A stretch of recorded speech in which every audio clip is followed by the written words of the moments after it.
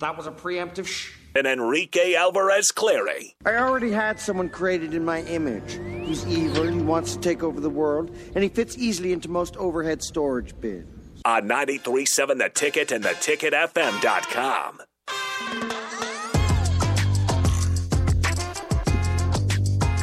We're back here on the Happy Hour, 93.7 The Ticket, theticketfm.com. Nick Sainert, Rico, and now Austin Orman joins us. Is Strick on stream? Strick is on stream. Strick You'll is see on him stream. on the TV in like Beautiful. 2 seconds. Beautiful. Hello, gentlemen. How are we doing? Wonderful. How are you guys? Great. Stricky, great. you hanging in there? Stricky's hanging in there. Good stuff. Are you in Dallas? Representing the Huskers? Yeah. Nice.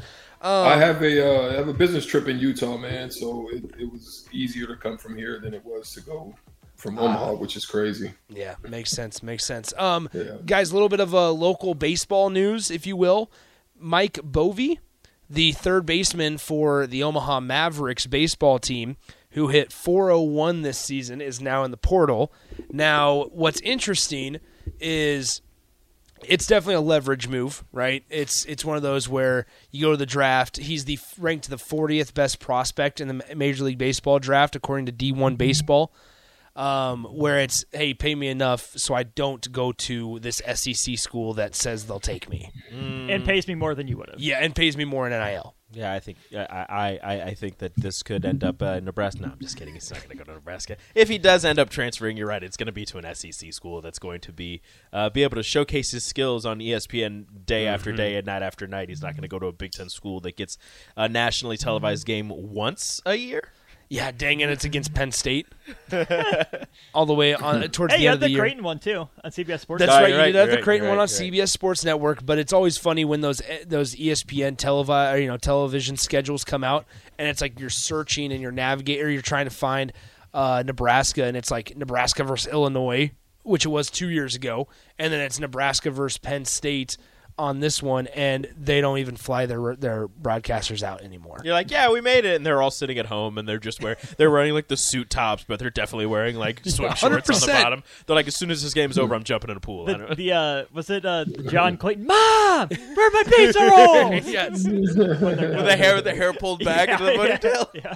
Well, it was just as bad like in the 2021 Fayetteville Regional, because it was that one guy doing all the games. And so when I posted the video a couple days ago of Jake Buns, who now is in the portal, spiking the pitch, and Arkansas scoring a run in the bottom of the 8th inning to go up 3-2, and then the very next hitter just demolishing the baseball over the left field wall for a 3-run homer. When I posted that video, I just remembered that guy's voice and how it wasn't like it was bad. It wasn't a bad announcer. Like, he wasn't bad. Just the presentation wasn't great because it was so obvious that he was not in the building. Mm-hmm. And it was like when the announcers are not in the venue, it's tough. It's so difficult. I do have a question for you guys, though, real quick. Like, all of you, like, what is your thoughts about how Nebraska's season went? You know, there was a lot of success from individual players. Sometimes you had the pitching staff step up. Some good wins, some bad ones. I really just want your thoughts on how you felt the baseball season went. Coming off of last year. I mean, I think I don't want to be too harsh because I don't want to make it sound like it should be easy to win in the Big Ten Conference. I think it was a missed opportunity. I think that's an okay way to categorize it for me. You have two, I don't know, Austin, top 8 round draft picks on your team. Top 5 round.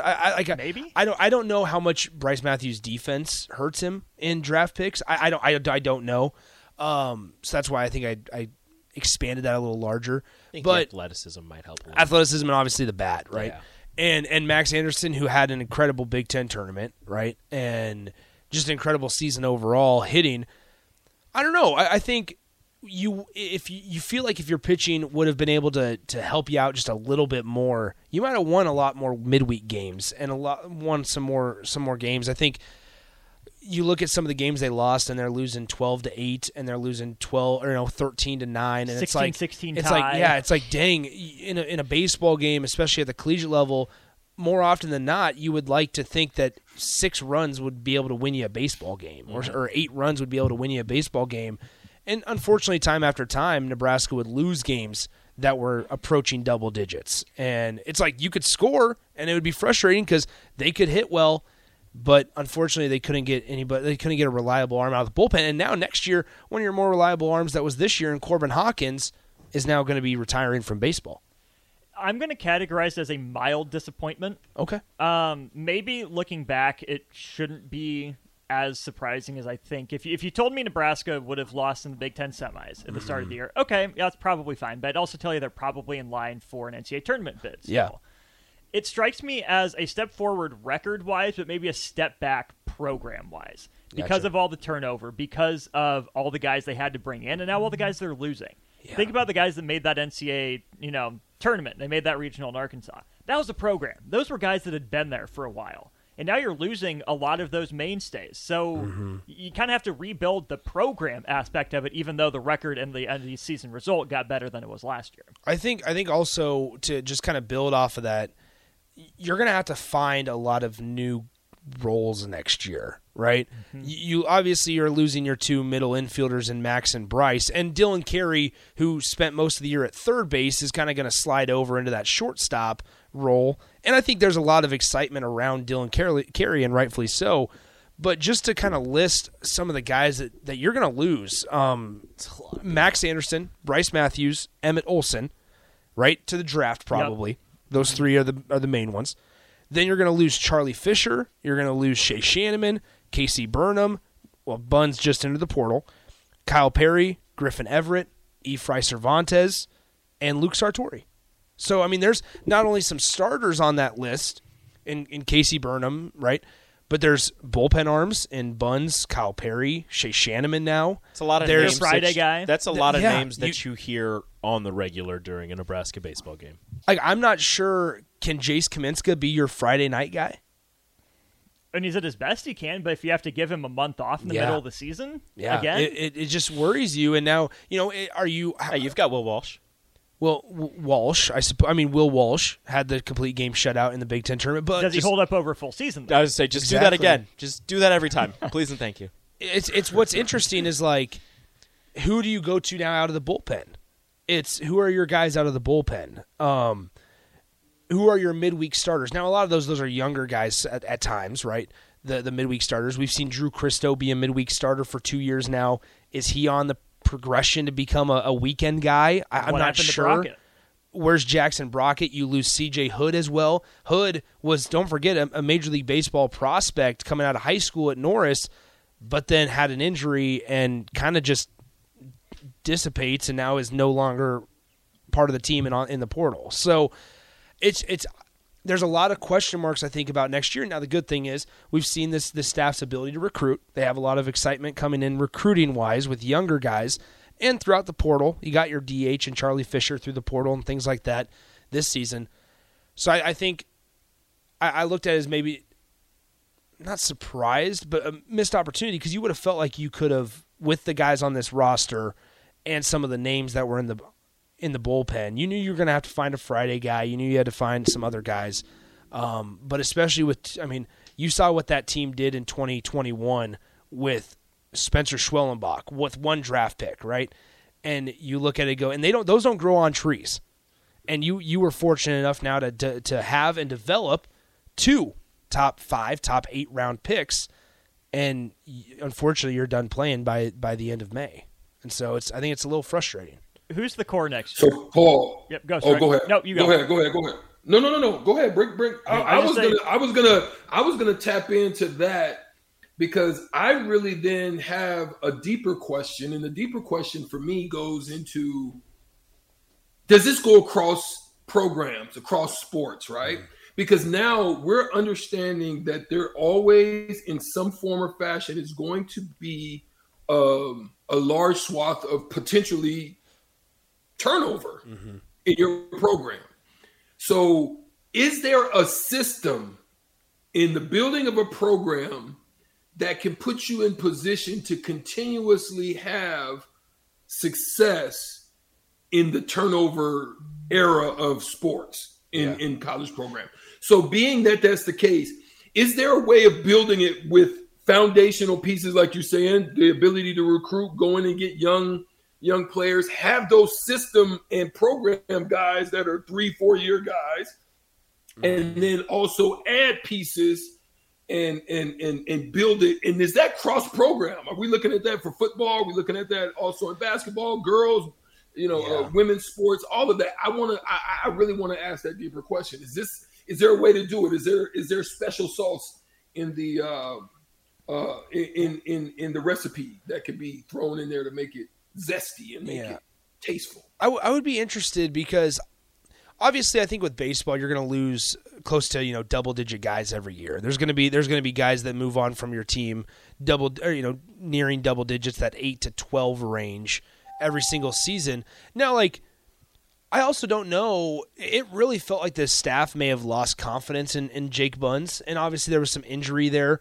but there were multiple times throughout the Big Ten tournament where he was warming up and they elected to go with somebody else. And part of that's game management and time and when you needed to make the change on the mound and matchups with lineups and things like that. And I understand that.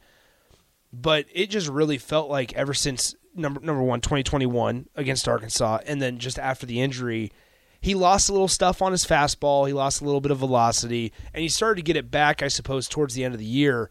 But just the I don't want to say clutch factor, but the ability to come in and slam the door didn't feel like it was there with Jake Buns or really anybody on this team, right? Anybody in that bullpen. So I'd be curious. I think to your point, Strick, I think this year there's going to be a lot of, with every sport, and this may be where the crossover happens, guys that decide to leave and guys that say are kind of told, hey, man, it's probably best if you move on. We're going to go in a different direction. I think the sauce is the same, where, especially in college, I think you're trying to thread that needle pretty tight, where you need good enough players that have a high enough, just talent coming in that they're going to be good college players, but not so good that they're going to get picked out from under you in the MLB draft out of high school. Because then once you have them on campus, you have them for 3 years. Which is crazy because, sorry to interrupt, but Drew Christo was that guy. Mm-hmm. Drew Christo's that guy. And people, I brought his name up in the earlier show. Chase Mason was that guy. And unfortunately, Chase Mason decides to move on from the program and go to football. But once again, Drew Christo's that guy, and he showed minor improvement this year.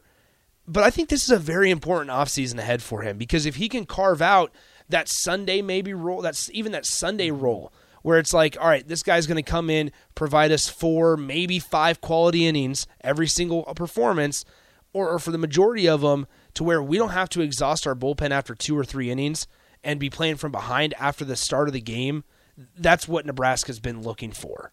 The Shea Shanneman of recent years. Right. Those are good specific examples. And then to Strick's point, you need enough guys like that are talented enough but that stick around. Yeah. Because then that gives you time with the next class. Yeah. And then they do that. So every year you're losing those guys that have been there, but you have guys that have already been in the program a year or two that are ready for their chance. Yeah. And it takes that one class setting that example, and then you got to prove you can consistently recruit and develop. Well, and that was what was so crazy about that 2021 year. And I hate to keep revisionist history, and we probably got to get out of here soon because we're taking up your guys' time. Yeah, no, I'm kidding. But yeah, geez, what are we doing? What's going on? But this is actually a really good conversation. But I think, we're okay with good conversations. Yeah. So great conversations in the crossover. Always good. I think what's fascinating about that 2021 year is that you had this blend of guys in Joe Acker and Mojo Hagee, and obviously Luke Roskam was on that team. Griffin Everett was kind of coming into his own. He was a sophomore at the time, I believe.